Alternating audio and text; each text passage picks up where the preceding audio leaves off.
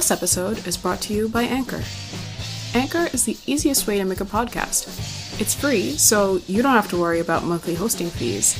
It has built-in creation tools that allow you to record and edit your podcast right from your phone or computer. Or you can record and edit using your favorite audio recording software and upload it straight to Anchor. Anchor will also distribute your podcast, so it can be heard on Spotify, Apple Podcasts, Google Podcasts, CastBox, Pocket Casts. You can also make money from your podcast with no minimum listenership, and Anchor will even match you with advertisers as your audience grows. So if you're interested in starting your own podcast, Anchor is a pretty great place to start. Download the free Anchor app or go to anchor.fm to get started. That's anchor.fm to get started.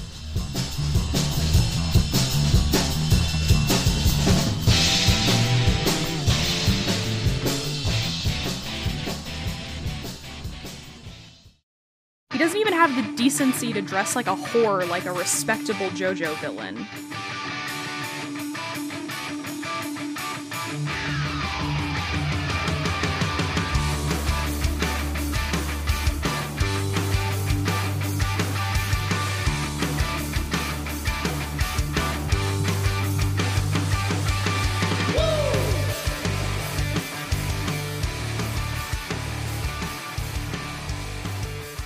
Hi, you're listening to Two Waves in a Trench Coat. I'm Suzanne. And I'm Madison. And so this is not... the JoJo brain rot is still going strong. I'm not talking about JoJo itself, but this episode is going to be about the creator of JoJo. I'm thinking about this as the prequel to the JoJo saga. Yeah, don't worry. I swear to God, I'm not doing, 8 JoJo episodes in a row. I will die. No, they're just doing 5. I'm just doing 5, and it'll be non-sequential this time, because I think if I recorded 8 hours in a row of just breaking down every single part of JoJo, I would simply pass away. So it would definitely be once in a while. For the next couple of months, here's this part of JoJo that I have decided to focus on for an episode. Yeah, it also gives me time to actually, watch the show like I haven't been doing, so... Please watch JoJo. Stone Ocean is good. I love Jolene. She's so good. She's very gay, and I love her. But, yeah, this episode is about the creator of JoJo, Hirohiko Araki, who is a fascinating dude. What do you know about Araki?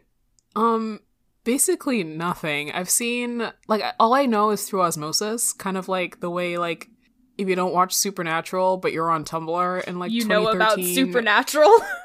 Yeah.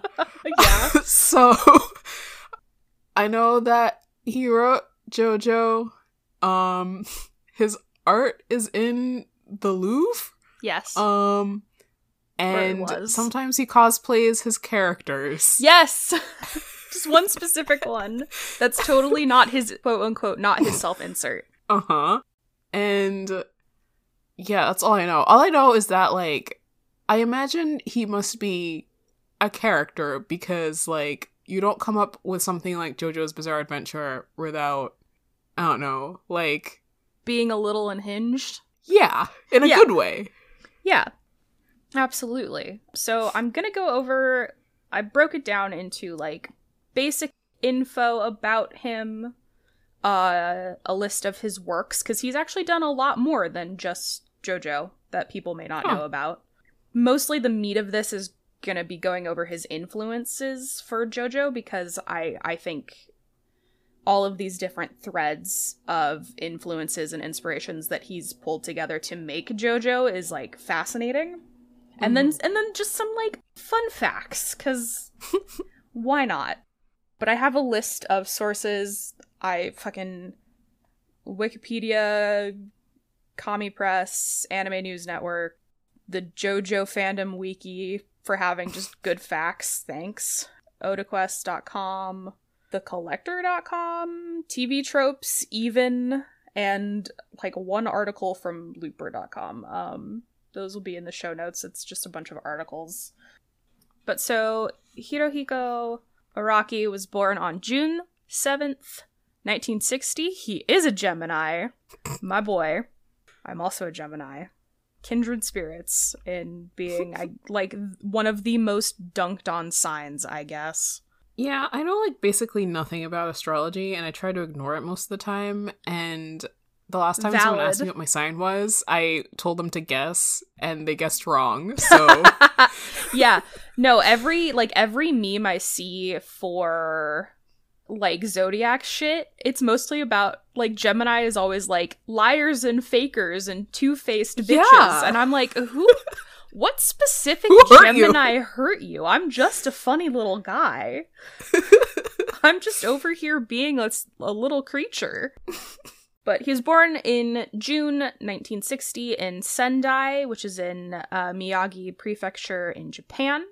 Growing up, it was just his parents and his two younger identical twin sisters. Oh, wow. He cites his sisters being annoying as the reason he spent time alone in his room reading manga, naming Aito Makoto, which is written in 1974, as the most important one to him, and like also reading his father's art books, which he supposes were his motive for drawing manga. He apparently like did not have a very good relationship with his sisters. Like they kind of bullied him relentlessly. He did not get along with them super great, which honestly kind of explains why Jotaro Kujo, the third Joestar, is kind of the way he is, which is if a girl even looks at him, he shuts down. Like, it kind of, I feel like, explains a lot. But he drew his very first manga when he was in 4th grade. Wait, how old is that? 4th grade? That's about 9 years old. Aw. Yeah, a little comic and a 9-year-old little comic. This is very cute. After a school friend praised his manga, he secretly began drawing, like, more behind his parents' backs. Because remember that, like, in the 70s and earlier, like, I guess even still today, for the most part, like, parents definitely want their kids to, like, go to school and get a good paying job, and, like, because no matter where you live in the world, being an artist is a very shaky ground to make your life choice as a career. Speaking from experience here. So I can understand why he maybe felt the need to, like, hide that he was doing it.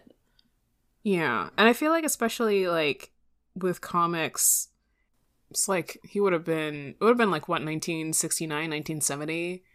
Astro Boy would have just come out. Yeah. And, like, it probably wasn't the kind of thing where any parent would be like, yeah, I want my kid to go draw pictures for a living. Yeah, very much like, you can maybe do that as a hobby and we won't give you shit for it, but, like, you're definitely not making that your career. Yeah.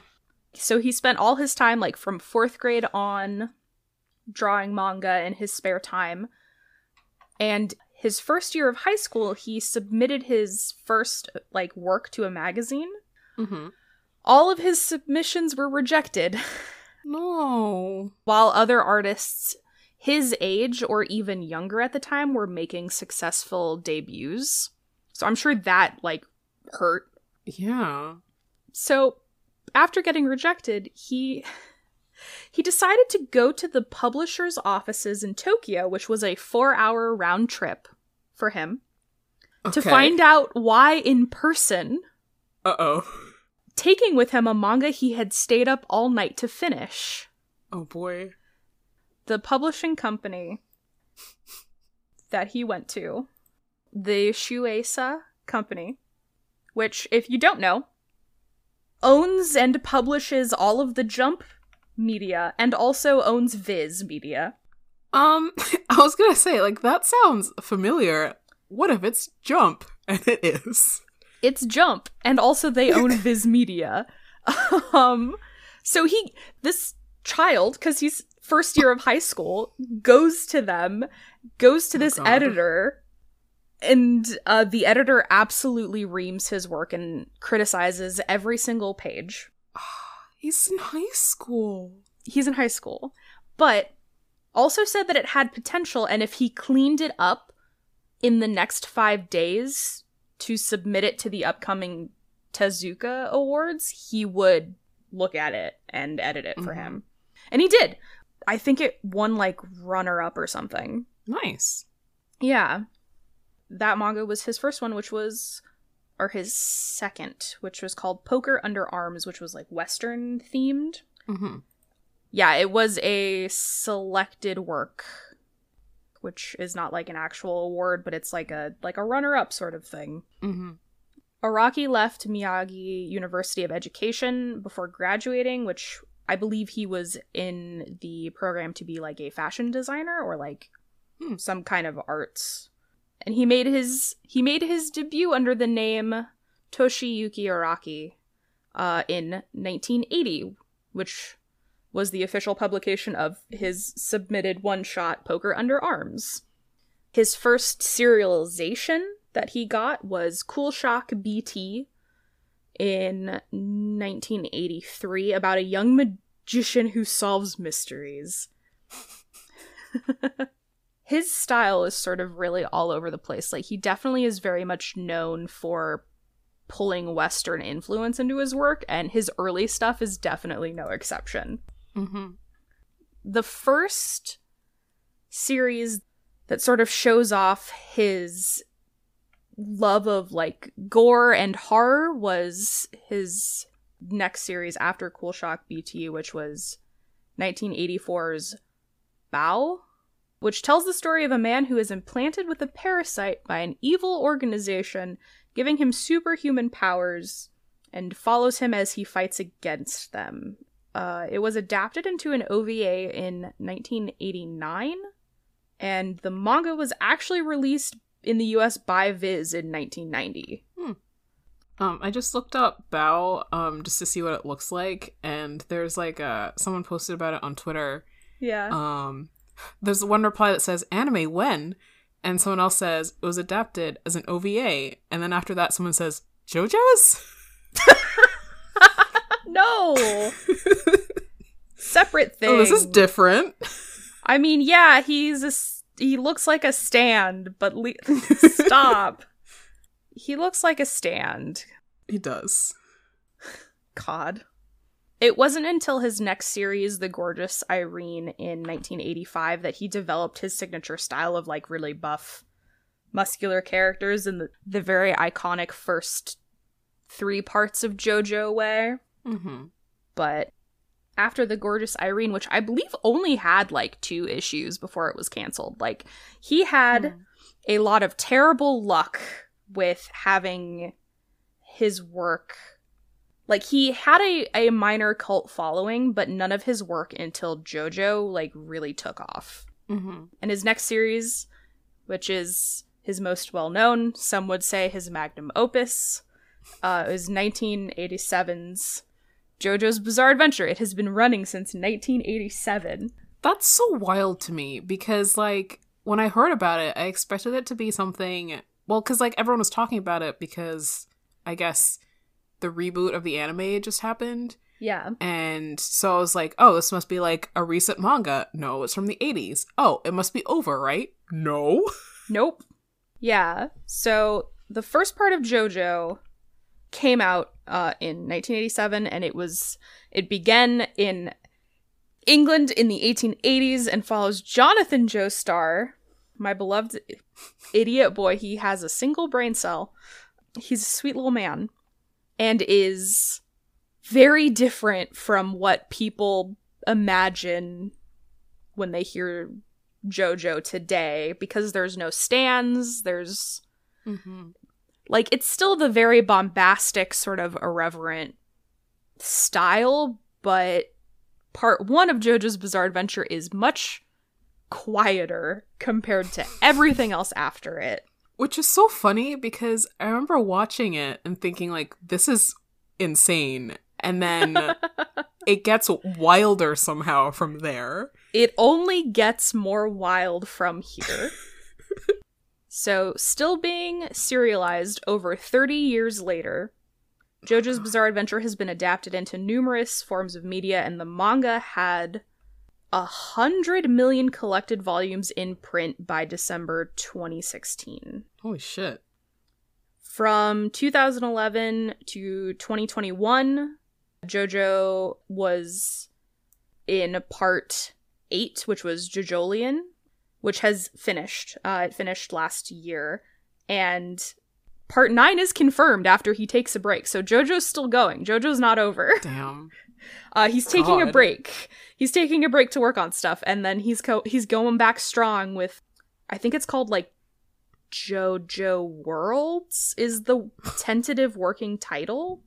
I can't imagine working on the same thing for 30... to be fair, I have not been alive for 30 years, but, like... We're almost there, but, like, I can't imagine. Stop it. Listen. So, here's the thing, though. JoJo was originally planned as a trilogy. It was supposed to stop after part 3 with Jotaro. And that's why the first 3 parts of JoJo feel so distinctly different, because it was planned to be a closed story, and then he just kept going. And it gets off the rails very quickly. And that's not even taking into consideration the technical fact that part 7, 8, and 9 are all in a rebooted universe that has nothing to do with the original run of parts 1 through 6 of JoJo. Oh. Yeah. It's a lot. But, although he went to a boys' school, he had a girlfriend, which there's not much to add since it's... Like, he talked about it in an interview and was like, yeah, I went to an all-boys school, but I somehow had a girlfriend, despite being, like, very awkward and quiet and kind of weird. He's married, and he met his first love, like, he met during his first year in high school. Oh, that's cute. Yeah, and he said his preference for a partner was a woman who is not ladylike. I love that. Nice. Hell yeah. Me too, homie. His wife's name is Asami Araki, and I believe they have 2 daughters. They have 2 kids, I'm pretty sure. But I love how he's just this kind of quiet weirdo who's really into, like, Western art and influences and music, and just is sort of irreverent and does his own thing and doesn't really give a shit about what anyone else is doing, and he's just in his own little corner, and he's made it work for him. Yeah, that's like one thing I've always liked about JoJo is how it's, like, so weird, but the people who are into it are so enthusiastic about it. Yeah. And it must be, like, so exciting as a creator to have people, like, get your weird little thing, but also be so excited about it, especially after spending, like, years and years trying to make something successful, and then, like, putting out this, like, it's just, like, it does not seem like something that would be popular or marketable. Like, it seems like the kind of thing that would sit on an exec's desk and then end up in the trash eventually. But it's been so successful for so long, which I think is just so funny. Yeah, and just he keeps reinventing it in terms of, like, it's the same story, like, it's about the same family and lineage, but it keeps getting reinvented every different part, and I think that's part of what keeps it so fresh and popular, because each part of JoJo is so distinctly different. Like, part 1, it's Fist of the North Star, but with Dracula. Part 2 is bisexual Sherlock Holmes against ancient Aztec vampires. Part 3 is Around the World in 80 Days, basically. That's when stands are introduced, which are the psychic manifestation of your fighting spirit and, like, will to live? Question mark? The reason they're called stands is because and this is honest to God for people who haven't seen JoJo, this is This is the honest to God reason they're called stands. It's because they usually appear standing next to or behind their user. It's cool, though, because you use the English word. Stando. Yeah, Stando is the... It's just... I love them. He gets really... The designs are wacky. Every stand is, like, so distinctly different and wild, and you can get really crazy with the power set. Like, there's really no limit on what a stand can be, and I think that's why after part 3, stands have had the lasting power as the, like, power source of JoJo, because you can have everything from, like, punching good to healing people to exploding things, magnetizing things so hard that they'll eventually be crushed to death, fortune-telling comic book, and my favorite, gun. You can tell which ones are the early stands because it's just gun. Are the bullets the stand?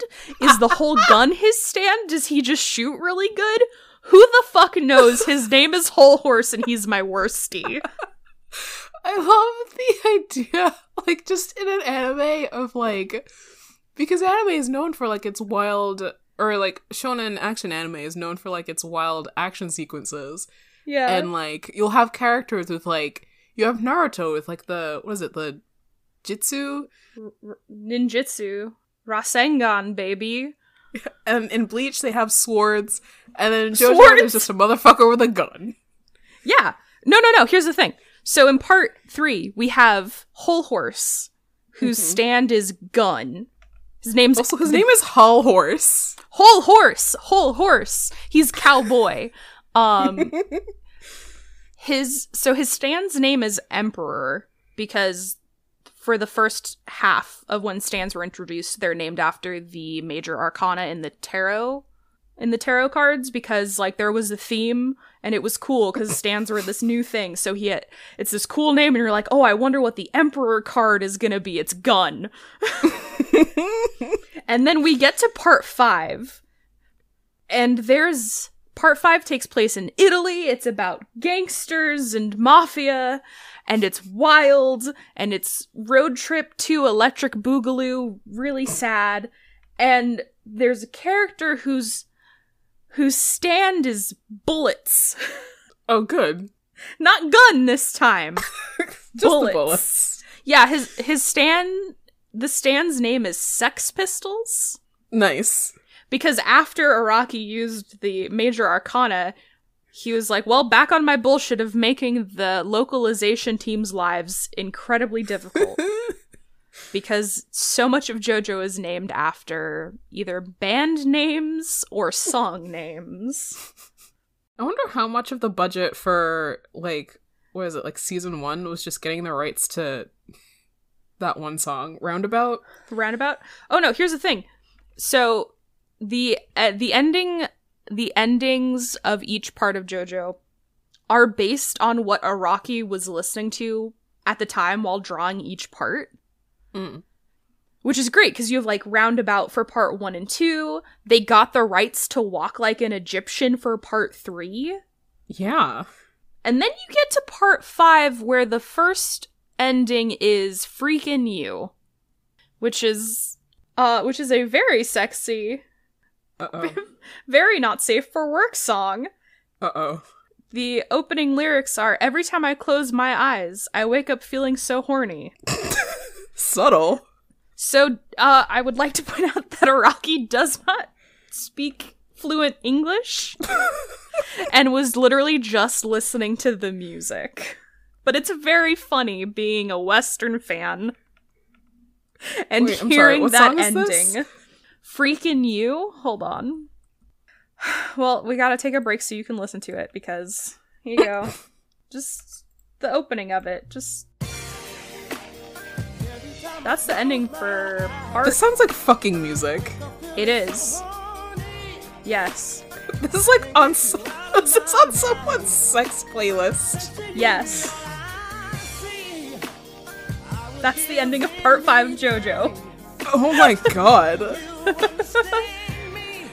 Golden Wind, baby. I like that the pinned comment on this YouTube video is, who else here watches JoJo Part 5 on Netflix, and every time this ending song plays, you choose to watch credits. Oh wait, no. I thought it was like they skip it, so it doesn't sound like they're like putting on their fucking playlist. Yeah. I lost track of where we were, but every part of JoJo is so distinctly different, and that probably has something to do with its staying power. That's where I was. Part 3 is fucking Around the World in 80 Days with stands. Part 4 is Small Town Murder Mystery. It's basically Scooby-Doo, but worse. In terms of, like, horror, like, he really goes off with the dramatic, high-strung, horrific tension. Like, I love the vibes of Part 4. They're immaculate. Part 5, Mafia... Reverse taken. Okay.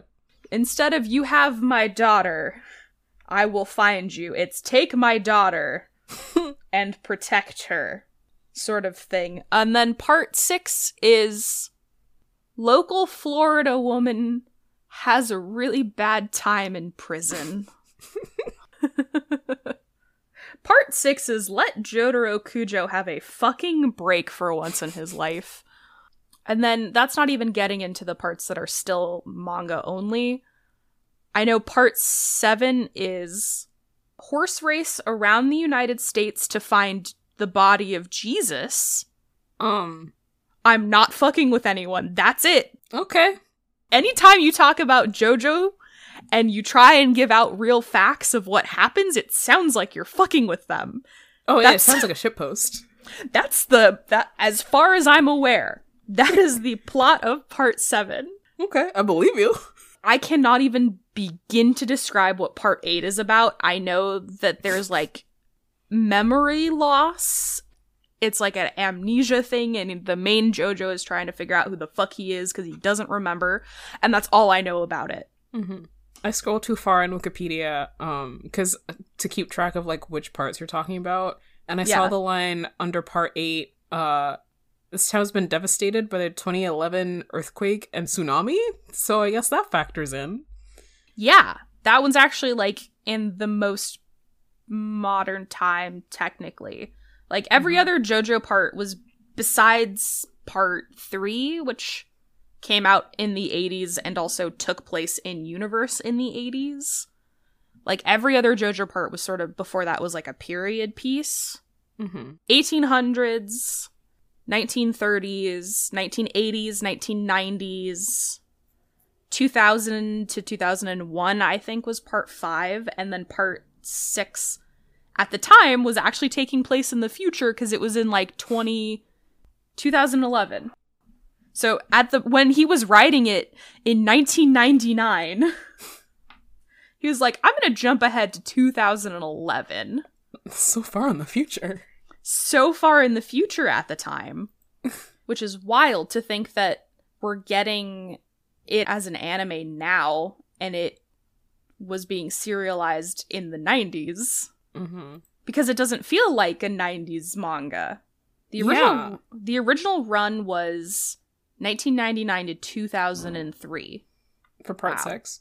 Yeah, and then Steel Ball Run, which is part 7, I believe, is the longest running one in terms of just sheer length, because it ran from 2005 to 2011. Julian might be the longest one. It's got 27 volumes. Anyway, since we're already talking about what he's worked on, let's go through his list of shit. That is everything, and then also JoJo is here too. Araki's first work that was published is called The Bottle, and that came out in 1978. Followed by Poker Under Arms, the one that was basically an honorable mention at the Tezuka Awards in 1980. Outlaw Man in 1981. Say Hi to Virginia in 1982. BT The Wicked Boy also in 1982, and Cool Shock BT in 1983. So he was like consistently publishing in his early years. He just, like, nothing really caught on. He had a lot of trouble with stuff getting canceled after 1 or 2 issues, or just it, like, nothing really catching on. But he did, like, do a lot of stuff, like, started working and came out with stuff almost every year, so it's not like he wasn't trying. Bao came out in 1984 and ran until 1985. Gorgeous Irene came out in 1985, ran until 1986. JoJo's Bizarre Adventure came out in 1986 and ran for at least the first parts, because Stone Ocean is listed as a different entry. So this is parts 1 through 5, 1986 to 1999. Then we have the Lives of Eccentrics from 1989 to 2003. So he was also working on stuff while doing JoJo. How do you have the time? He had a lot of assistants, I think. I think he had a very large team of assistants. He also went from doing, I think, weekly to monthly to, like, bi-monthly at some point. I know that he took his schedule way down, too, to ease off the workload. Mm-hmm. So he wasn't doing, like, a crazy young man's schedule halfway through doing JoJo. I'm pretty sure. Mm-hmm. Under Execution, Under Jailbreak in 1994, Dulce and His Master in 1996. His spin-off of JoJo's Bizarre Adventure, Thus Spoke Kishibe Rohan, from 1997, and it's apparently still ongoing. He comes up with new bullshit for it every so often. That got an anime too, right? It did, I've yeah. seen it on Netflix. Yeah, it's on Netflix. I remember being very confused because I was like, this looks like JoJo, but it's not JoJo? But it is JoJo. Kishibe Rohan is his totally not a self-insert character. Mm-hmm. Kishibe Rohan is a mangaka and, you know, looks like a Rocky, but totally not a self-insert. Dead Man's Questions in 1999, a spin-off of JoJo. Stone Ocean came out from 2000 to 2003. It was first originally counted as a sequel to JoJo's Bizarre Adventure and then re-released in 2008 as the final part of the original 6-part series of JoJo. Like, before the universe reset with all of the new characters. Oingo Boingo Brothers Adventure in 2002. Excuse me? That's a spin-off of JoJo. So in part 3... I'm sorry, hold on. It's called Oingo Boingo? Brothers. Okay. Oingo and Boingo. Yes. So remember how so many JoJo characters are named after bands? I mean... First of all, like, Oingo Boingo is a very strange band name. Yes. So, like... Basically, the localization team just gave them actual Japanese names. No. Yeah. It was too hard to give them anything else. Hold on, let me look up what their names are. Oh, God. His localized name is Zenyatta. Okay. For Oingo's localized name is Zenyatta, and Boingo's localized name is Mondada. I just can't get over a character whose name is Oingo. Yeah, and they're taken completely seriously. I love them, though. I take it back. I don't think they're actually, like, Japanese names, because they ended up naming them as a reference to an album by The Police instead of being Oingo Boingo, but I love them. They're just very good antagonists. Steel Ball Run came out in 2004 to 2011. It was originally planned to be a new series, but was later retconned as the reboot of JoJo's Bizarre Adventure. That's the one where they go on a American cross-country horse race to find the literal corpse of Jesus. And Jesus' corpse is is where? Somewhere in America. Okay. Yeah. Also, the president of America's name. Uh-oh. Oh no, have you? Okay. So the president of America in Steel Ball Run, his name is Funny Valentine. Huh? His name is Funny Valentine. Here, I'll send you a picture. That's not oh no. That's what he looks like. That's Funny Valentine. He's got long blonde hair that's curly at the end, and he wears all pink. You know, the president of the United States. Why is he so pretty? Because we're deep into the twinkification of JoJo at this point. So he's very pretty. Would you like to know what his stand looks like? I don't know if I'm ready. It's a BDSM bunny boy. Yes. His stand's name is Dirty Deeds Done Dirt Cheap, which is an amazing name for a stand. Would you like to know what his stand's name is localized to? Ew. Filthy Axe at a Reasonable Price.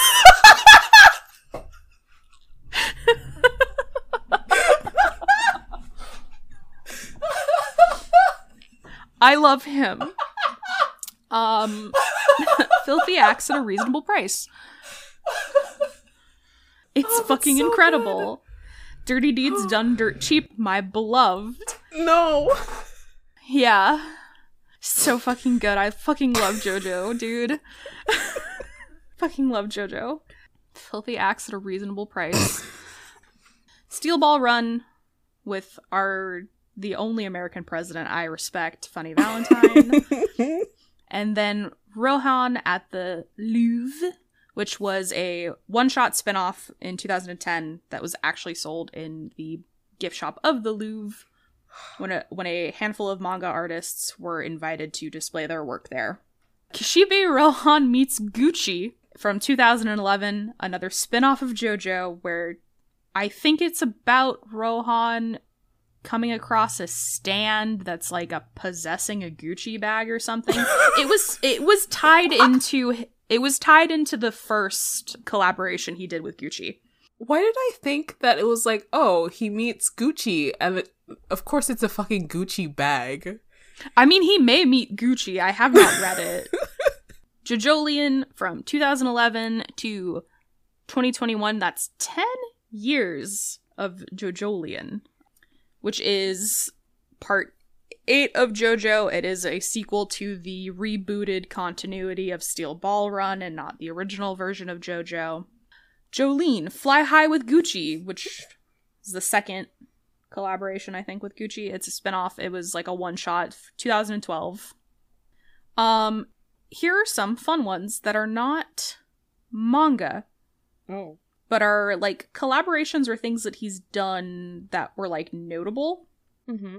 For the September 2007 issue of Cell, had a cover drawn by Rocky with a Legacy represented as a stand. Cell... Wait, hold on. Wait. Yes? You said Cell? I was like, oh, it couldn't be, like, the journal, right? Yes. What? The peer-reviewed scientific journal publishing research papers across a broad range of disciplines within the life scientists. That Cell magazine? Yes. I work in, like, scientific journal publishing, so nothing I say is of any interest to anyone who doesn't have a PhD, basically. So, like, when stuff comes up from that in, like, real life, basically, it's very strange. Here's what it looks like. He drew this scientific protein. Holy shit. Yeah. How did they even think to, like, commission him for this? Like, how did this happen? Someone was just a JoJo fan. Legacy, says Google. So in biochemistry, a ligase is an enzyme that can catalyze the joining, parentheses, litigation, of two large molecules by forming a new chemical bond. Okay. It's a stand. He drew it as a stand. This is a peer-reviewed scientific journal This is so covering good. areas such as molecular biology, cell biology, systems biology, stem cells, developmental biology, genetics, genomics, proteomics, cancer research. Someone there is a fucking weeb. And the cover is amazing. Like, it looks fucking baller. Yeah, it looks sick as hell. Wish all the little guys in my body looked like that, honestly. Like, Oh, I was gonna mention something that no one will care about. we love that here. That's, homie, that's our whole podcast. No, I'll probably cut it out. But basically there's this thing called the impact factor. I'm putting myself to sleep. But basically it's like the ratio of articles published to how much they're cited. Mm-hmm. And like in general, most journals I've worked on have an impact factor of like 4. And that's really good, depending on the size of the journal. Cell has an impact factor of 41.58. Holy shit. Which is a lot. Yeah. Like, this is a journal that is very well known in scientific publishing. So it's not like a random journal festering away on a website no one's ever heard of that you, like, maybe cited a paper from once in undergrad. Like, this is... this is like a this major... is legitimately a big deal that he did this. Yes. I love it. I love that they asked this man to draw them a cover for a scientific journal, and he just went, okay.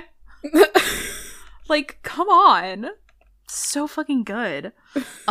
In 2009, Hirohiko Araki was one of 5 artists selected by the Musée du Louvre.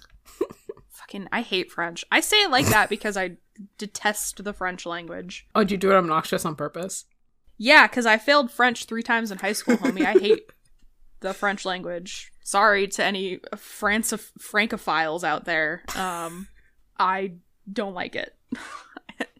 To create original works set at the famous museum. So they reached out to 5 different artists to, like, make a work. Each of them create a separate work that was set at the museum. Mm-hmm. And he created the one-shot manga of Rohan running around the Louvre for a one-shot. And it ran from January 19th to April 3rd. The exhibit was called The Louvre Invites Comic Strip Art. And then it was eventually, like, re-released and published on a wider scale. And you can get it as a separate little one-shot now. That's... Which is wild. What is this man's life? I don't know. Like, here's an example of some of the collections of things at the Louvre. Oh boy. Most famous items at the Louvre. Isn't the Mona Lisa in there? The Venus de Milo. The Mona Lisa. The Coronation of Napoleon. Oh my god. Winged Victory, which is the Nike statue. The Great Sphinx of Tanis, give that back. The Hammurabi Code, also give that back. It's not yours. And a bunch of stolen shit. Bunch of stolen shit. They're French. What do you fucking expect? Liberty Leading the People, which is that French Revolution one with, like, her titty out. Yeah, and the headless statue of Winged Victory, which is the very famous Nike statue. Mm-hmm. But yeah, so this manga artist has had his work there with the Mona Lisa. Damn. And the other noticeable one from September 17th to October 6th, 2011, the Gucci store in Shinjuku hosted the Gucci X Hirohiko Araki X Spur Rohan Kishibe Goes to the Gucci exhibition, a collaboration between the luxury Italian clothing brand Gucci, the creator of JoJo Araki, and the fashion magazine Spur. The exhibit celebrated the 90th anniversary of Gucci and featured a life-size figure of Rohan Kishibe, as well as numerous art and illustrations by Araki, including actual pieces of the brand's 2011, 2012 fall/winter collection, and his own original fashion designs. I can't believe he got to design for Gucci. Yeah. And it is some of the most, like, it resells for a lot. Oh, I would assume so. The JoJo Gucci merch, yeah. For Spur, Araki drew Kishibe Rohan meets Gucci, a full-color one-shot featuring Rohan Kishibe that ran in its 2011 October issue. And then Spur once again ran a JoJo spin-off, which was the Jolene Fly High with Gucci in their February 2013 issue. This man has a very impressive resume. I can't believe there's JoJo Gucci merch. And there's, like, really expensive, like, watches and stuff, too. Like, he's partnered with, like, really big-name fashion brands. God. Let me look up Gucci JoJo merch. Yeah, limited... What? Hello? Limited reproduction print of one of his art pieces from that run is on sale for eBay for $2,000. I'm sorry, the print? One of the prints that was there, yes. Not even like... Not the clothes, just the print. A print? Yeah. Wild. So moving on, though, to his influences, which is, like, the meat of my research that I'm really excited to dig into, because his influences, I think, are a fascinating and eclectic mix. So his biggest influence that he's talked about being the most inspired and influenced by is French fucking French. Hold on. How do you pronounce your name, bud? Gauguin? Paul Gauguin, who was a French post-impressionist artist. His art is known for having depth, but it does a lot of things like very severe color blocking, where the ground would be pink and the trees would be blue. Like, when you actually look at his art side by side with some of Araki's, like, very color blocked pieces, the references and inspiration are very clear. Araki loved Gauguin's art ever since he was a child, and has been deeply influenced by him and his constant disregard of reality in favor of using colors that he thought looked good together, like, again, pink grass to contrast darker color horses, and distorted perspective and proportions to evoke certain emotions in the viewer. Araki's earlier work is known for having not super great proportions. And sort of reality bending poses. Like, that was a big thing in his earlier work. Araki adopted this cavalier view of reality for his own work and did a lot of bending perspectives and making bones, I will say, very malleable, which is not a real thing. People cannot usually bend that way. But it looks baller as fuck. And it does make for very dramatic and cool posing and very punchy panels that are both iconic and memeable still to this day. Like, oh, you're approaching me? I can't beat the shit out of you without getting closer. Like, everyone knows that page. So, like, not only did he adopt the, like, human proportions can be whatever you want. He also very much adopted this post-impressionist style of, like, coloring, where he does a lot of color switching in his illustrations and color blocking, and characters will have completely different color schemes from one piece to the next. Like, even in the same episode, I was live blogging my reaction to Eli at the time, and it goes from, like, the normal colors of, like, Jotaro's blue-black school uniform, and then suddenly the vibe changes and the action is ramping up, and he switches to, like, oh, this beautiful, like, bright teal aqua color, which looks wild and out of place, but just adds this dramatic, this, like, impeccable dramatic effect. And And then in the same scene, like not even 2 minutes later, there's like a pink color shift, and now he's got like pink red hair, and all of his gold accents on his coat and his hat are blue.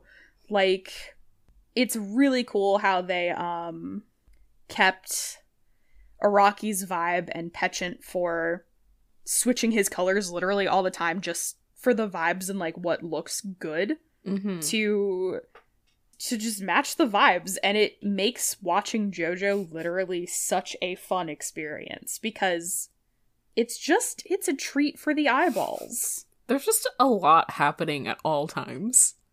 It is visually such a fun time. Truly. Here, I'll send you, like... I just grabbed the screenshots so I can send them. This is all literally within, like, the same 5 minutes of one episode. Normal colors. Blue. Pink. It's so good.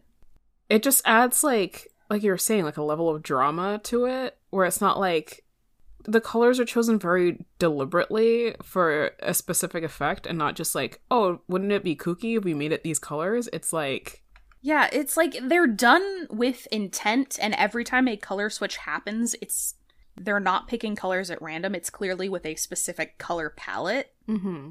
Like, I know that one of Kakyoin's most well-known color switches from his normal red hair and, like, green school uniform is silver/white hair with a black uniform, and it's just a completely different vibe of character. Like, it changes the vibes of the character in such a visually interesting and viscerally pleasing way, and I'm not entirely sure how to describe it.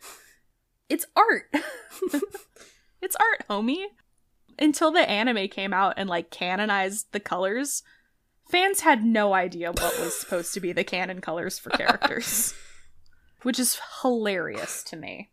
Yeah, I was gonna ask, like, because manga is usually published in black and white, because really it's cheapest. Yep. But, like, how do you not end up with a situation like Matt from Death Note, where, like, entirely different colors are used? Oh, yeah. His weird green, black hair.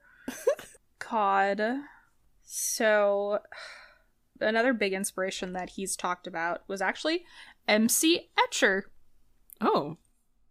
I got very scared for a second because for some reason my brain thought you were going to add an R to the end of that because my brain is full of worms. Escher? MCR. Oh! My stand, Chemical Romance. If only. God, I beg? My stand, Chemical Romance. Oh, God. Harping on the color shifting for just a little bit more, it does something so...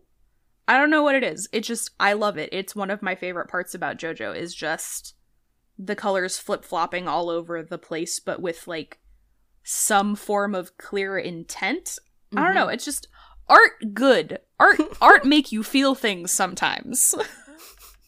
So, MC Escher was apparently a really big inspiration for JoJo too. Yeah, that makes sense. Yeah, there's a specific piece called Sky and Water, which was a big influence on a specific stand in part 4 of JoJo.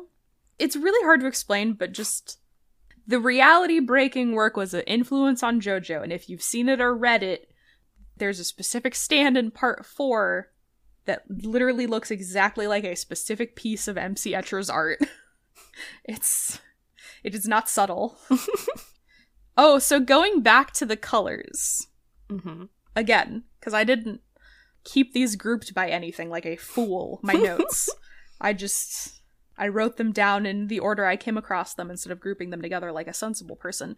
But when part 3 of JoJo's Bizarre Adventure became an OVA in 1993 and 2001, which was Stardust Crusaders, this was like the first time that JoJo was animated before the current series that we have now by David Productions.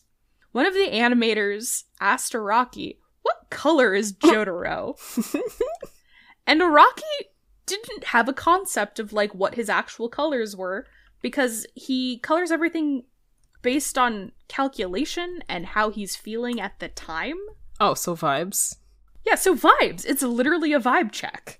So for one of the volume covers of part 5, the JoJo of that part, Giorno, his clothes are pink, and in the anime are colored pink. But on another volume cover, they're colored blue. And they're never blue in the show, they just stay with the pink, for the most part, as, like, his canon color. And they still do the color shifting and stuff, but there's, like, the canon set of colors for all of the characters in the anime, and then they'll do the color shifts based off of, like, cover art and illustration pieces that Araki's done for them. Mm-hmm. He gets his inspiration from 80s art and shading techniques in Western art, classical paintings, and gets a lot of his inspiration for poses from classical Greek sculptures, actually. It's funny how much, like, classical art inspiration there is in this. Yeah, it was genuinely surprising how much of his inspiration is literally classical and, like, Renaissance era art. Mm-hmm. Rocky is fascinated by mysteries ever since he was a child, so a big part of the actual storytelling inspiration for a lot of his stuff was, like, when he was a kid and fantasized about, you know, deserted islands and King Kong and Godzilla and the Loch Ness Monster being real and mysteries and horror and all that. He's actually straight up been quoted as saying that he could have never created JoJo if he hadn't read Sherlock Holmes. And if you do look closer past all of the bombastic fight stuff and characters and overarching ridiculousness of JoJo, the threads of, like, mystery and thriller and horror inspirations in his actual storytelling style are very, very much there. I was joking earlier when I was like, oh, part 1's just Fist of the North Star with Dracula. But it is. It is very heavily, clearly inspired by Dracula in some capacity. Yeah. Part 2 is very clearly a mix of, like, Indiana Jones and Sherlock Holmes. Part 3 is more of that, like, around the world in 80 days, journey to the center of the earth, like, adventure-y stuff. And then part 4 is where he really goes in hard with the mystery-solving Sherlock Holmes Scooby-Doo gang vibes. So another big influence on his work, which was fucking Da Vinci. I know it's Da Vinci. Don't come Why for did me. you say it like that? Because of that stupid fucking TikTok. Have you not seen it? No, I don't use TikTok. I don't use TikTok either. Who painted the Mona Lisa? Mona Lisa. Oh, yeah. Da Vinci. Da Vinci? Da Vinci! I know it's Da Vinci.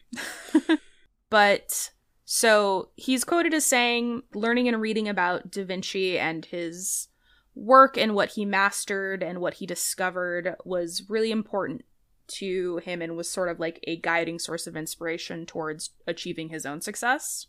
So he didn't really have any specific one-off inspirations for most of the earlier JoJo's, but, like, it was mostly inspired by, like, Fist of the North Star and Rambo and Terminator and very big muscle movies from the 80s, at least for the first 2 parts. But one of the JoJo's who has, like, a very specific, and he has gone on record saying this, is, like, Jotaro is basically straight up based on Clint Eastwood and most of the characters he plays in Westerns, which is, like, silent, stoic gunslinger.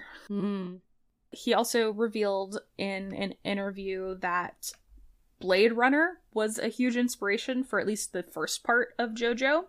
And Roy Batty, who was portrayed by Rutger Hauer, influenced the character Dio in the manga. In particular, he mentioned appearance-wise, like, how this guy's appearance influenced how he drew Dio. The bulkier designs in parts 1 and 4 were partially influenced by Kenshiro from Fist of the North Star and 80s action film heroes, and and the like, but the main inspiration is again from like classic Renaissance sculptures, the defined jawlines, the overly well-developed muscles, and the strong facial features. I always forget how homoerotic men's fashion and like that kind of male archetype was.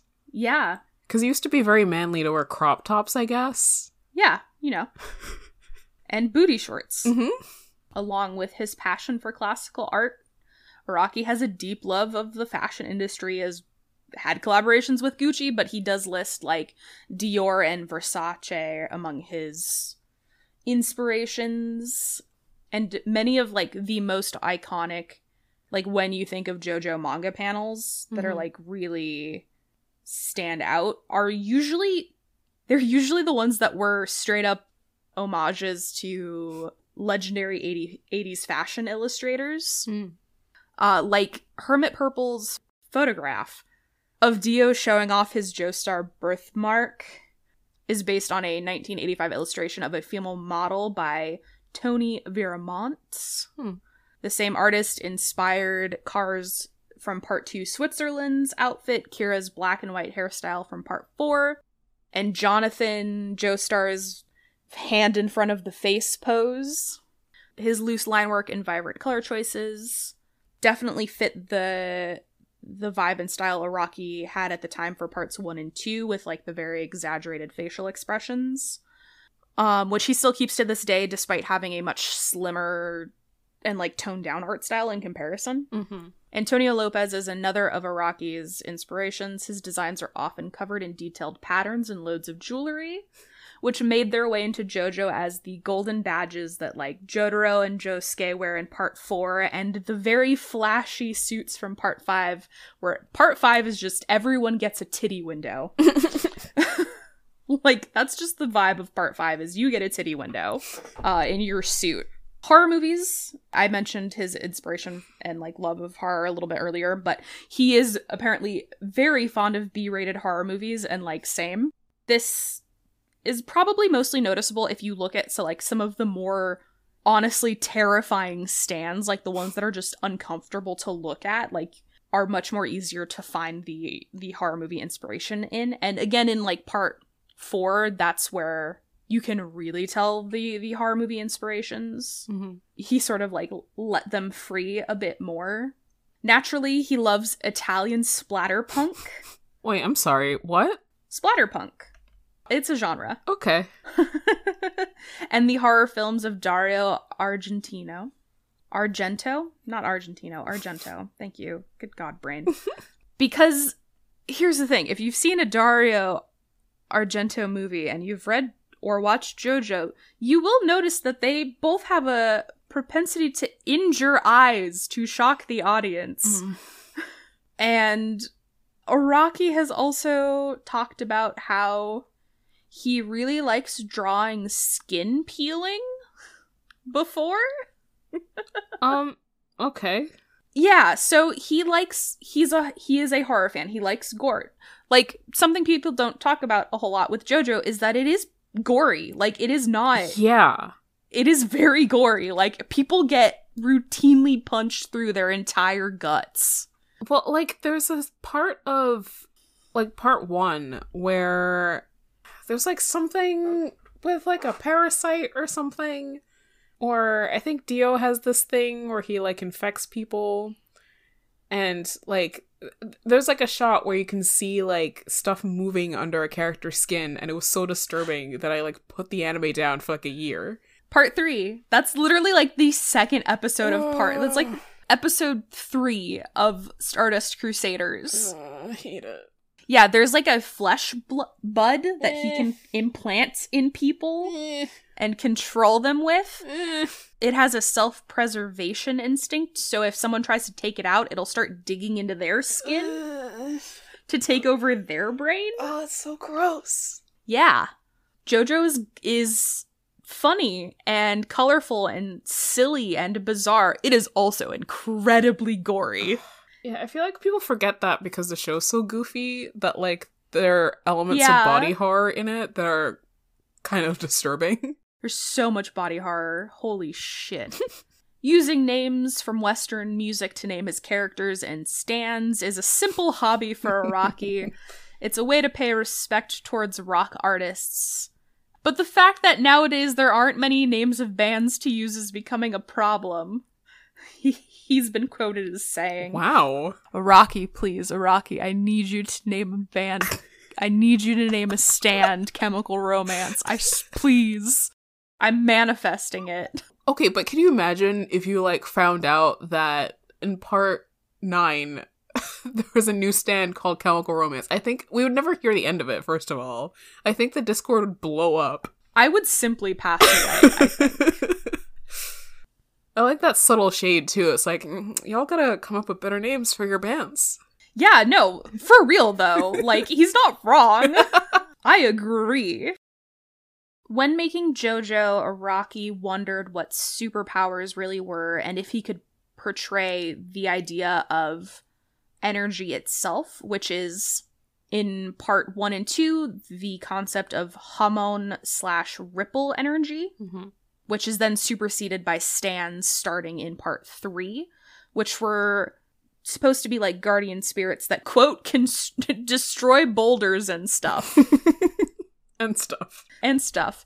They would, quote, stand by their master and would be called, quote, stands. I love the concept of stands as they're named that because they literally just stand next to you. Apparently, part 3 began immediately after part 2 with no interval or downtime in between making the 2 parts.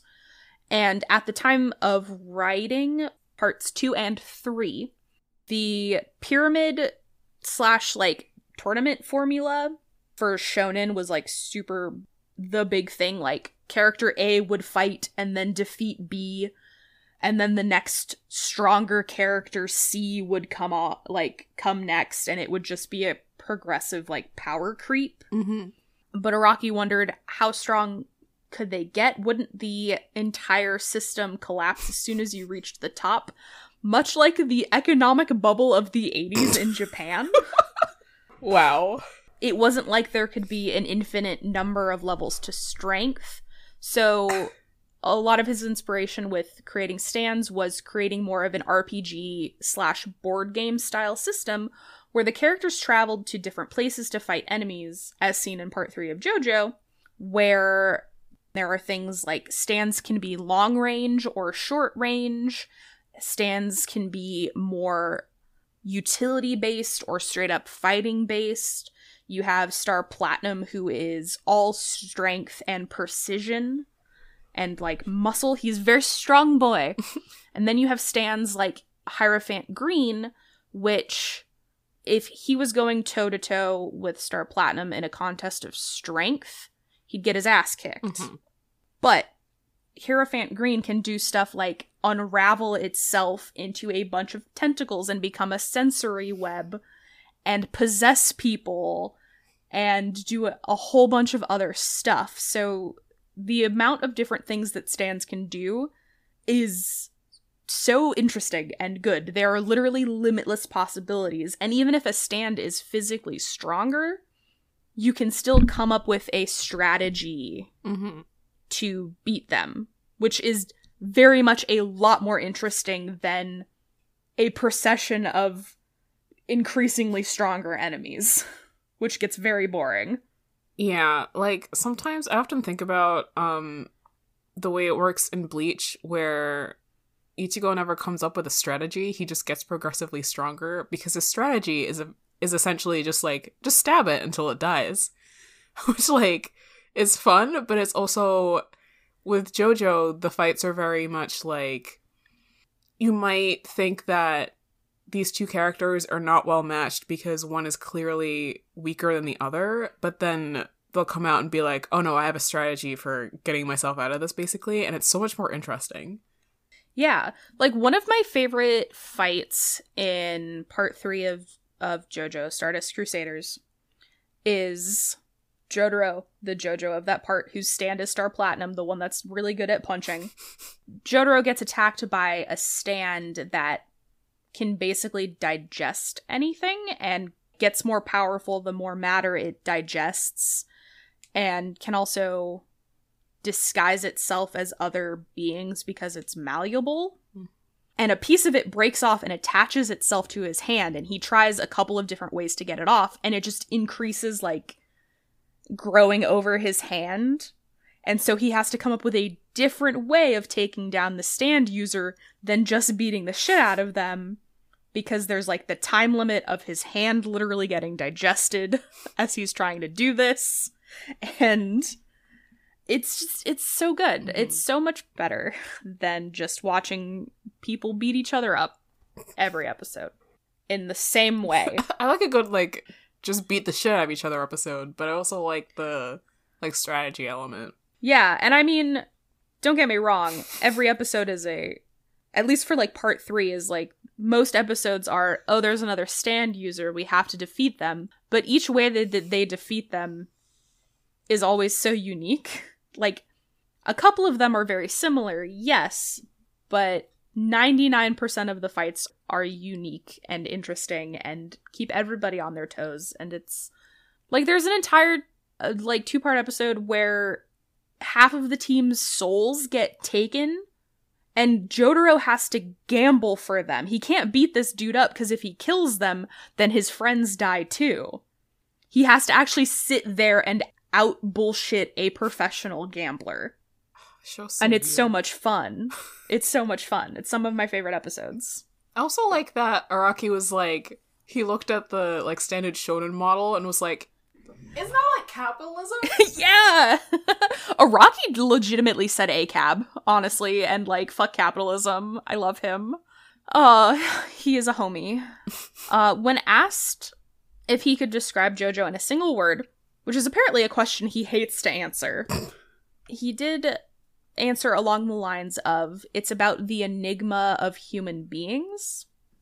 He's all about that human experience, honestly. It's literally about the enigma of being alive and being a person.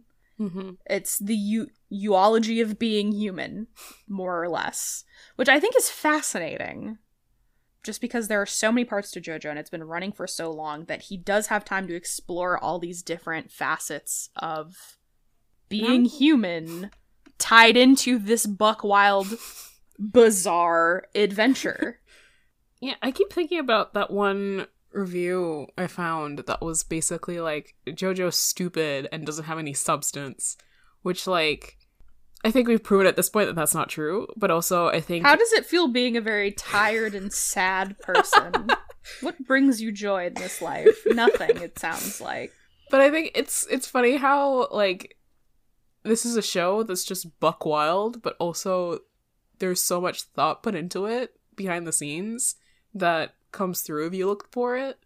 And, like, on one hand, you can just enjoy it as, like, a weird little show, but on the other, there are, like, all these elements in it that make it so unique, and I think is why it's endured for so long, because, like, there's no way you can make something for this long and have people still enjoy it and keep coming back to it unless it's good in some way. Yeah, like, I was literally messaging Eli, like, yesterday, I think, or the day before, and we went absolutely off the rails just talking about the character development of Jotaro Kujo, the JoJo from part 3, because he's the JoJo that appears in the most parts. He shows up for the first time in part 3, and we see him in 4, 5, and 6, which is, like, 2 more parts than Joseph Joestar, the other longest running JoJo, shows up in.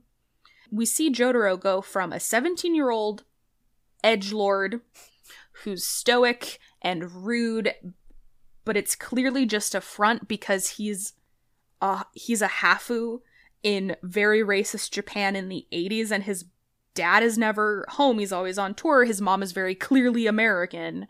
Mm-hmm. And he's just like, it's clearly a method of self-preservation to put on this delinquent persona so no one fucks with him. Mm-hmm. And then we see these little moments of kindness that he is under no obligation to do, and you would think he wouldn't do them because he, like, calls his own mom a bitch. That's, like, the first thing he does when we meet him.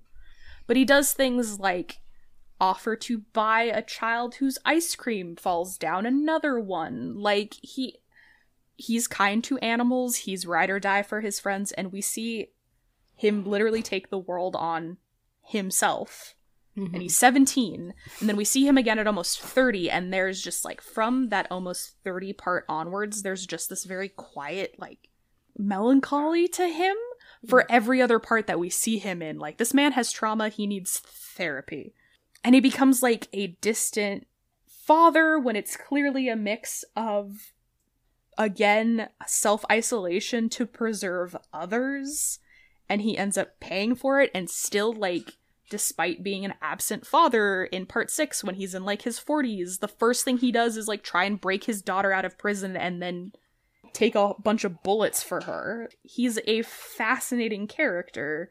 All of the JoJos are fascinating and well written in their own way, but we get a bigger span of time with Jotaro because we see him from 17 years old to being a 40-year-old father, and it's genuinely so interesting. Character development. Character development, even. I love a show with good character development. Like, I've been thinking a lot about, this is unrelated, but I've been watching a lot of, like, video essays, and it's just interesting to watch ones about shows that are bad, because... Yes. It's, like, on one hand, it's like, I love the drama of watching someone fuck something up, but also, when someone does something badly, it's kind of like the curtain dropping while everyone on stage is, like, scrambling around to, like, fix the set or something. Like, you can see all of the rough edges and stuff where they just fuck stuff up. Because when something's good, you don't notice all of the, like, scaffolding. But when something's bad, you can notice, like, oh, this sucks in this particular way because they didn't do character development, or, like, this character isn't consistent, or, like, this doesn't make sense for the universe that the story is set in, and stuff like that. Yeah. So, like, it means I appreciate stuff that's good, because then you can see, like, oh, this is good because of this reason. Yeah. I don't watch much TV anymore. Oh god, no. I don't think it's all terrible, but Most of it is, though. yeah. There is some, like, weirdly, like, very mediocre stuff out there that's still getting made. So it's nice to know that there's stuff that's, like, JoJo, which is weird, but also good at, like, a story level. Yeah, and, like, this isn't... I mean, I know that I've done nothing but, like, praise Araki and JoJo for, like, the last almost hour and 40 minutes. Like, there isn't to say that it doesn't have its own issues, and Araki doesn't have his own issues. I'm just not going into them in this episode. When I go into the JoJo parts, I will talk about the specific issues with those parts of the series. Like, Yeah. I don't know, it took him 6 parts to be able to write a believable girl. Like, he was not great at writing women characters for most of his career. Like, there's stuff like that. I don't want anyone to think I am just 100% all praise all the time for Rocky. I'm aware he is a human person. I'm aware JoJo also has flaws. Yeah. I still love it. It's very good media. Thank you. But now for some of the fun facts I have written down. So, when asked if he could describe manga in a single word, he replied that it's less of a single word, but his combined feelings on it would be the salvation of the heart. And he considers, like, manga as a medium, like, very important. The name JoJo was derived at a Denny's. Huh? So the name JoJo was derived at a Denny's, where Araki and his first editor, Ryosuke Kabashima, had their first meeting pertaining to the series. The two had decided on Jonathan as the series' protagonist. However, Araki also wanted the initials to match in a similar way to the American filmmaker Steven Spielberg, you know, SS. So they eventually landed on the name Jonathan Joestar, and thus the nickname JoJo was born, and every Joestar, every main Joestar of the series has had the nickname JoJo. Jonathan Joestar, Joseph Joestar, Jotaro Kujo. Josuke Higashita is a little different and has more to do with how the characters are pronounced, and is more of like a linguistics joke for, like, Japanese speakers. Mm-hmm. Like when you translate it to English, it doesn't work, but he is, fear not, Josuke is still a JoJo. You have Giorno Giovanna, which Italian doesn't have the J sound, but Gio would essentially be pronounced JoJo anyway. And then you have Jolene Kujo. You have Johnny Joestar, and you have another Josuke in part 8. So everyone is a JoJo. In terms of the memes surrounding JoJo's Bizarre Adventure, his personal favorite is Daga Kotowaru, which is Rohan saying, "I refuse," very dramatically. And again, that's his totally not self-insert. So JoJo has a reputation for a lot of animal death. Specifically, dogs. Yeah. There's a lot of dead dogs. I just watched an episode where a dog got fucking, like, shredded. Like, there's a lot of dog death in JoJo, and people get on a Rocky for that a lot, but there's actually a reason for it. Which is Araki himself is a dog lover. okay. And sees animal cruelty as an easy indicator that a character is an irredeemable monster. Okay. So he's actually doing it because this is his shorthand for saying this person is irredeemable. Like, they deserve what's coming to them. And you know what? Fair and valid. I also love that means Cars in part 2, one of the Pillar Men is not an irredeemable monster because he explicitly takes time out of his day to save a dog from being run over. Like, I love the implications of that. It's like, well, I've been listening to this Harry Potter podcast, and I don't do that usually, but this one is specifically about how much the series kind of sucks. Yeah, good. It's called The Shrieking Shack. Go check it out if you're interested and kind of hate Harry Potter. But they noticed that one of the ways that J.K. Rowling tries to show that a character is evil is by murdering a baby, but it's not always that effective. It just kind of comes off as like she can't imagine anyone doing anything more evil than murdering a baby. So that's like their one... There are way more things more evil than murdering a baby. And I think that like with JoJo, it's like an evil character murdering a dog is like one of many indications that the character is evil, and then they go on to do other evil things. Whereas with J.K. Rowling, I feel like this character murdered a baby. Isn't that fucked up? And then after that, they don't do anything that's really like that fucked up, I guess. Yeah.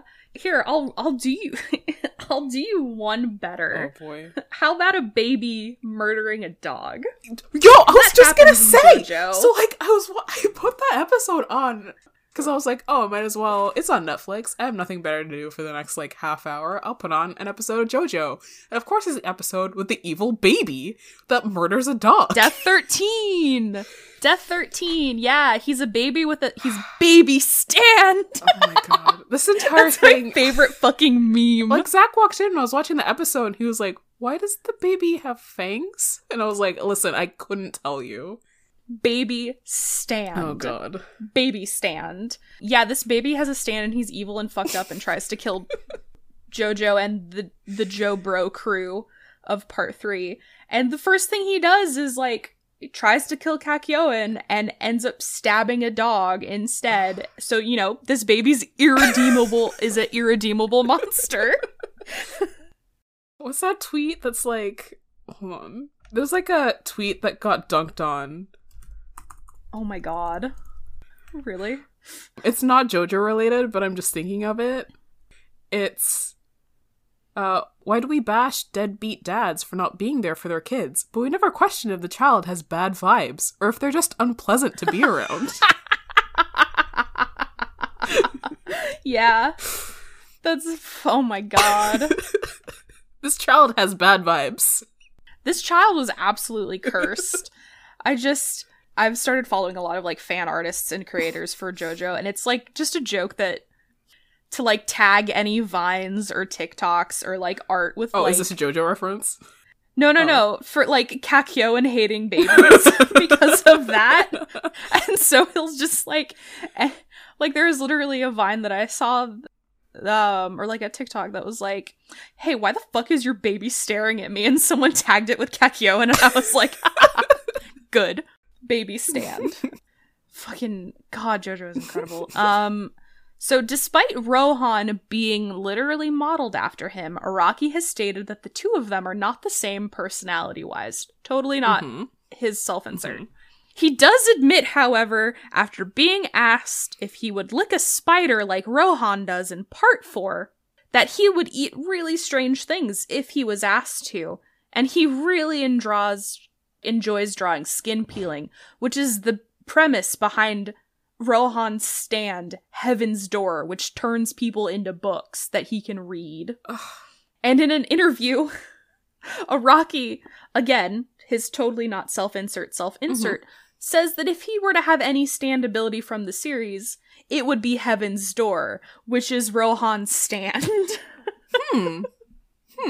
Interesting. Yeah. The manga's ageless looks have long been a hot topic among his fans, who like to joke that he's immortal and / or a vampire. Because this man's in his 60s and he looks like he's in his 60s? Yeah, he looks like he's maybe 40. He looks amazing for 60. Yeah. Holy shit. He is. As of this year, this year, he will be 61. Oh my god. He looks like he is, in his 40s. I'm sure he loves those vampire rumors. Yeah, Ageless Araki has become a popular ongoing meme in Japan. Every time he makes a public appearance, his fans add an up-to-date image of him to a running timeline of his life. His first appearance was around 3000 BC, they claim. And collectively marvel at the fact he just never seems to change. He'll be 62 in June of 2022. Oh god. When asked, his skin care routine, he's like, I just wash my face with Tokyo tap water every day and get good sleep. He's immortal, apparently. He has gone on record. Saying he is a self-proclaimed huge supporter and friend of the LGBTQ community. I have created many androgynous characters to express what I think, and Scarlet from Part 7 and Dio, also from Part 7, are both canonically bisexual. And saying something with that clarity of language and not dancing around it and straight up being I am a supporter of the LGBTQ community, especially in Japan, is a very big deal. And he's gone on record and said that openly. We talked about this in our gay episodes, basically, but yeah, it's not common for people to really know what LGBT means, and it's not something that you would come out and support openly either. So for him to openly say it is pretty cool. And especially because he's an older guy. Yeah. He's in his 60s, and he's he's been very open about his love and support of the community, and I think that's really, really, really, really cool. Genuinely, he is one of my favorite creators. I am so happy that my brain decided to hyperfocus on JoJo. It has brought me nothing but serotonin and joy. But as a creator, and very much in terms of saying something like this publicly and with intent and on record, is a really big deal. Quite genuinely. And he's been more subtle about expressing support or giving direct answers of characters' sexualities in the past too. Straight up saying that two of his characters from Part 7 are both bisexual is huge, because I saw an interview he did a while ago. I think it was an early 2000s interview where the interviewer was asking him what kind of girls is Jotaro actually into? And would not drop the question of but what's Jotaro actually into? Who's his ideal girlfriend? What's his ideal wife? And Araki just looks so uncomfortable and he's very much like dancing around giving a direct answer, and he's very much like, well, he doesn't like think of things like that, like he's still trying to figure it out, like he gives a very indirect answer about Jotaro's disinterest in women, which is much different from now where he's straight up saying characters are bisexual, which this is to say, yes, Jotaro is very much clearly gay / bisexual coded. If you don't think that, you're wrong, and why are you... I don't understand how straight people watch JoJo. Honestly, I genuinely don't. The cognitive dissonance to think that any of the Joestars are straight is wild. I don't think I'll ever actually understand how straight people view things, because I can't imagine how... There's one straight person in JoJo's Bizarre Adventure that is Yoshikage Kira in Part 4. He wears a purple suit. He's the hand fetishist. He is the only straight character in JoJo. The straights can have him. He doesn't even have the decency to dress like a whore like a respectable JoJo villain. Everyone else is bisexual or gay. I don't... That's JoJo. Sorry. The gays have this one. We took it. Yeah, everyone is queer-coded in some capacity. Like, there's one single straight person in JoJo. That's it. And they can have the him. token straight. The token straight. It doesn't even have the decency to dress like a respectable JoJo villain. Ridiculous. In JoJo A Go-Go, which was an art book written and illustrated by Araki, which is a sort of memorial publication to the completed publication of Part 5, which is Golden Wind. It features illustrations from JoJo's Bizarre Adventure and stuff like Araki's comments and thoughts on characters and stands at the time. This came out in the year 2000. Jesus, shit that predates fucking 9/11. Christ. So at the time, when JoJo A Go-Go came out, he states that his top 3 stands from a design standpoint at the time were: number 1 is Gold Experience, which is Giorno Giovanni's stand from Part 5. Number 2 is Killer Queen, which is Kira Yoshikage, the token straight stand from Part 4. So he's a token straight, and I hate him. He's a hand fetishist. He's the worst. But his stand's aesthetic as a BDSM catboy is good shit, I will say. He can have some rights, but just his stand. He's on thin ice otherwise. And his third favorite stand from a design standpoint was Echo's Act 1, which is Kyochi Hirose's stand from Part 4. So 2 stands from Part 4, 1 stand from Part 5. And the last cool fact I have about JoJo and Araki is foreign characters are commonplace in manga and anime nowadays, more or less, but they were definitely nowhere near as prevalent back when Araki was creating the first part of JoJo's Bizarre Adventure in the 80s. And it was super rare, if almost unheard of, to see a main character who wasn't Japanese in the late 80s. But with the support of his editor, Araki wanted to venture outside of the Japanese bubble and be one of the first to sort of buck that trend and do something different and notable, which clearly fucking paid off. But that's why the first JoJo, Jonathan Joestar, is a British gentleman in training, and the first part of JoJo's Bizarre Adventure is set in England, more specifically Liverpool, but it isn't in England. And Araki has been quoted saying about his decision to make the first JoJo foreign was that it was really adventurous for a shonen manga because it was taboo to have a foreigner as the main character. It was that kind of era. It was a big adventure, so I'm really grateful to my editor to the time. And JoJo would continue to be a source of going to foreign lands for most of its run. In the main JoJo series of 1 to 6, there are actually only 2 parts that take place anywhere in Japan. The rest of JoJo is either in England, the United States, Italy, Egypt, and the rest of Asia. I will say, in the US, specifically New York and specifically Florida for some reason. Well, I mean... Don't know why he chose Florida, but... I mean, it's Florida. Yeah, All it's the weird Florida. shit happens in Florida. That's fair. I also like that his characters are foreigners, but they're not treated like foreigners in a lot of anime and manga, or they're turned into, like, spectacles. Because the foreign characters are main characters. They're not, like, using broken Japanese or have, like, exaggerated accents. Like, obviously, they're speaking Japanese in, like, the original manga and the sub, but, Yeah. like, they're not treated... But they're not Japanese. Yeah.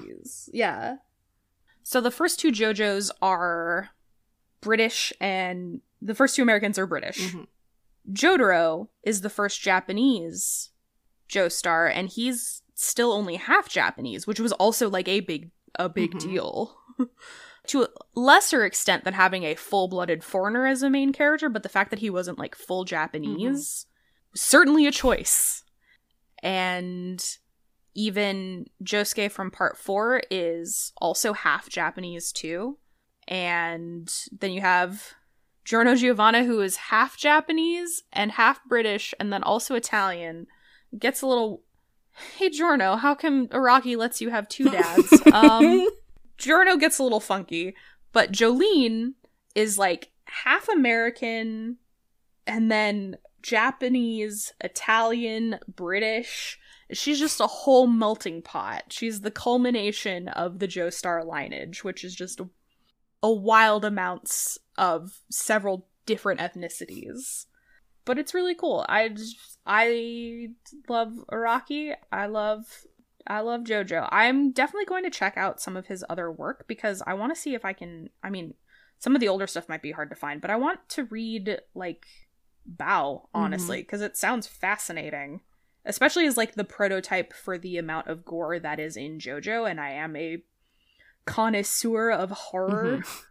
So I'd love to see what the sort of prototype for that amount of gore looks like. Yeah, I think it has been, like, officially translated. So, yeah, it might be, like, one of the easier ones to find. Yeah, definitely much easier than probably his, like, very first stuff, I think. But yeah, that's the episode on Araki. His style is so cool and constantly evolving, and he's just a really interesting dude, and I can't wait to see, like, literally where he takes JoJo next. Have you seen his sketch style? No.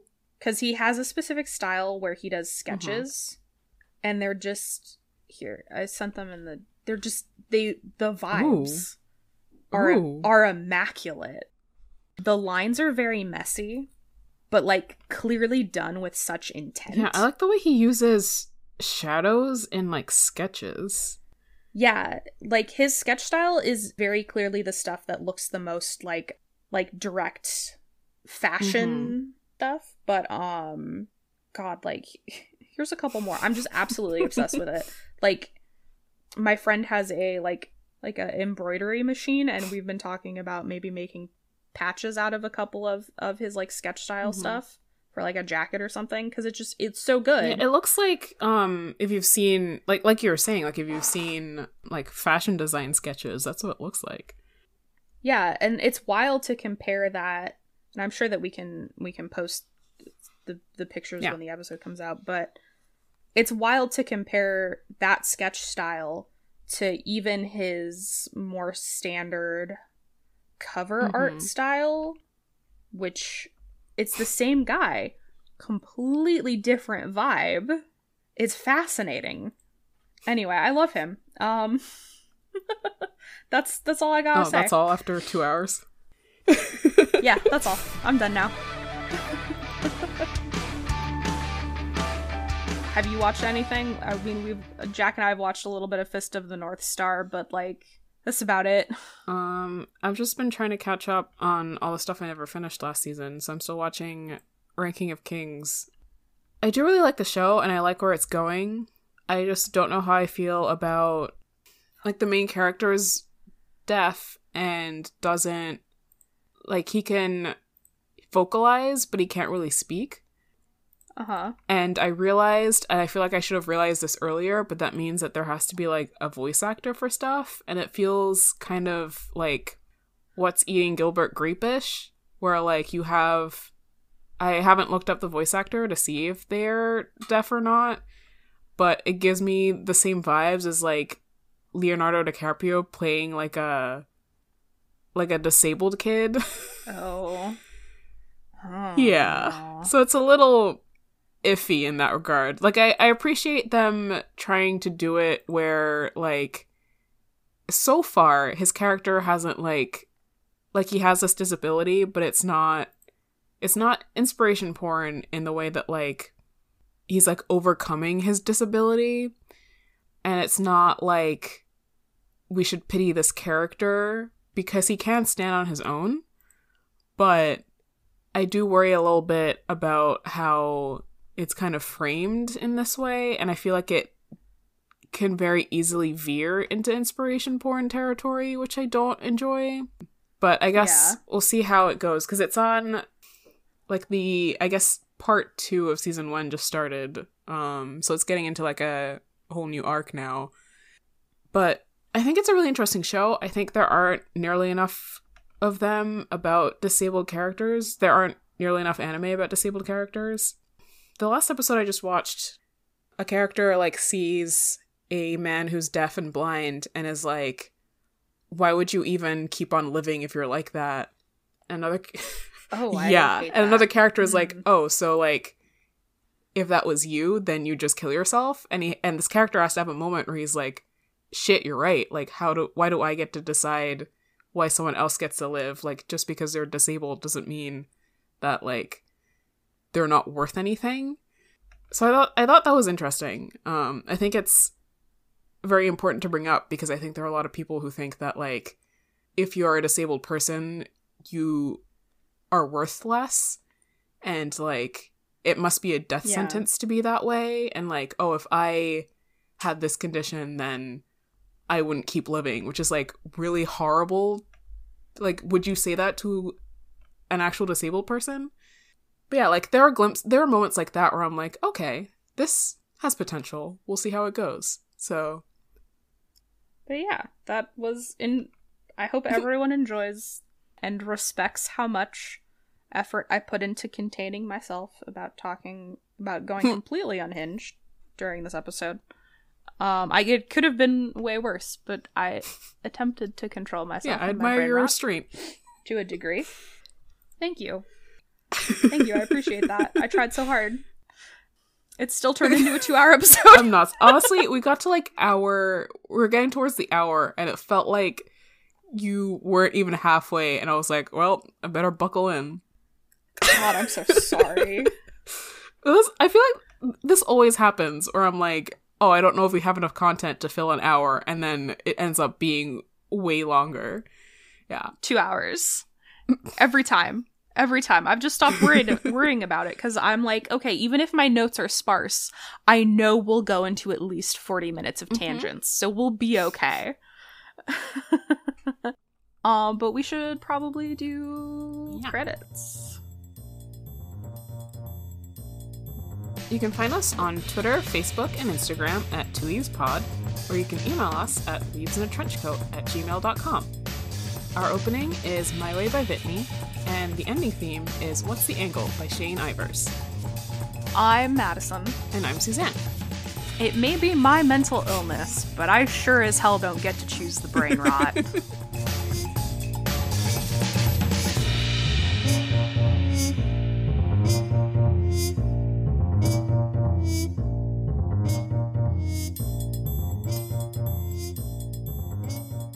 The last thing on this list is Fly High with Gucci. Oh god, hold on.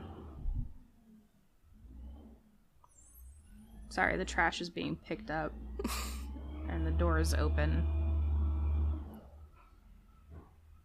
Some nice ambiance for the audience.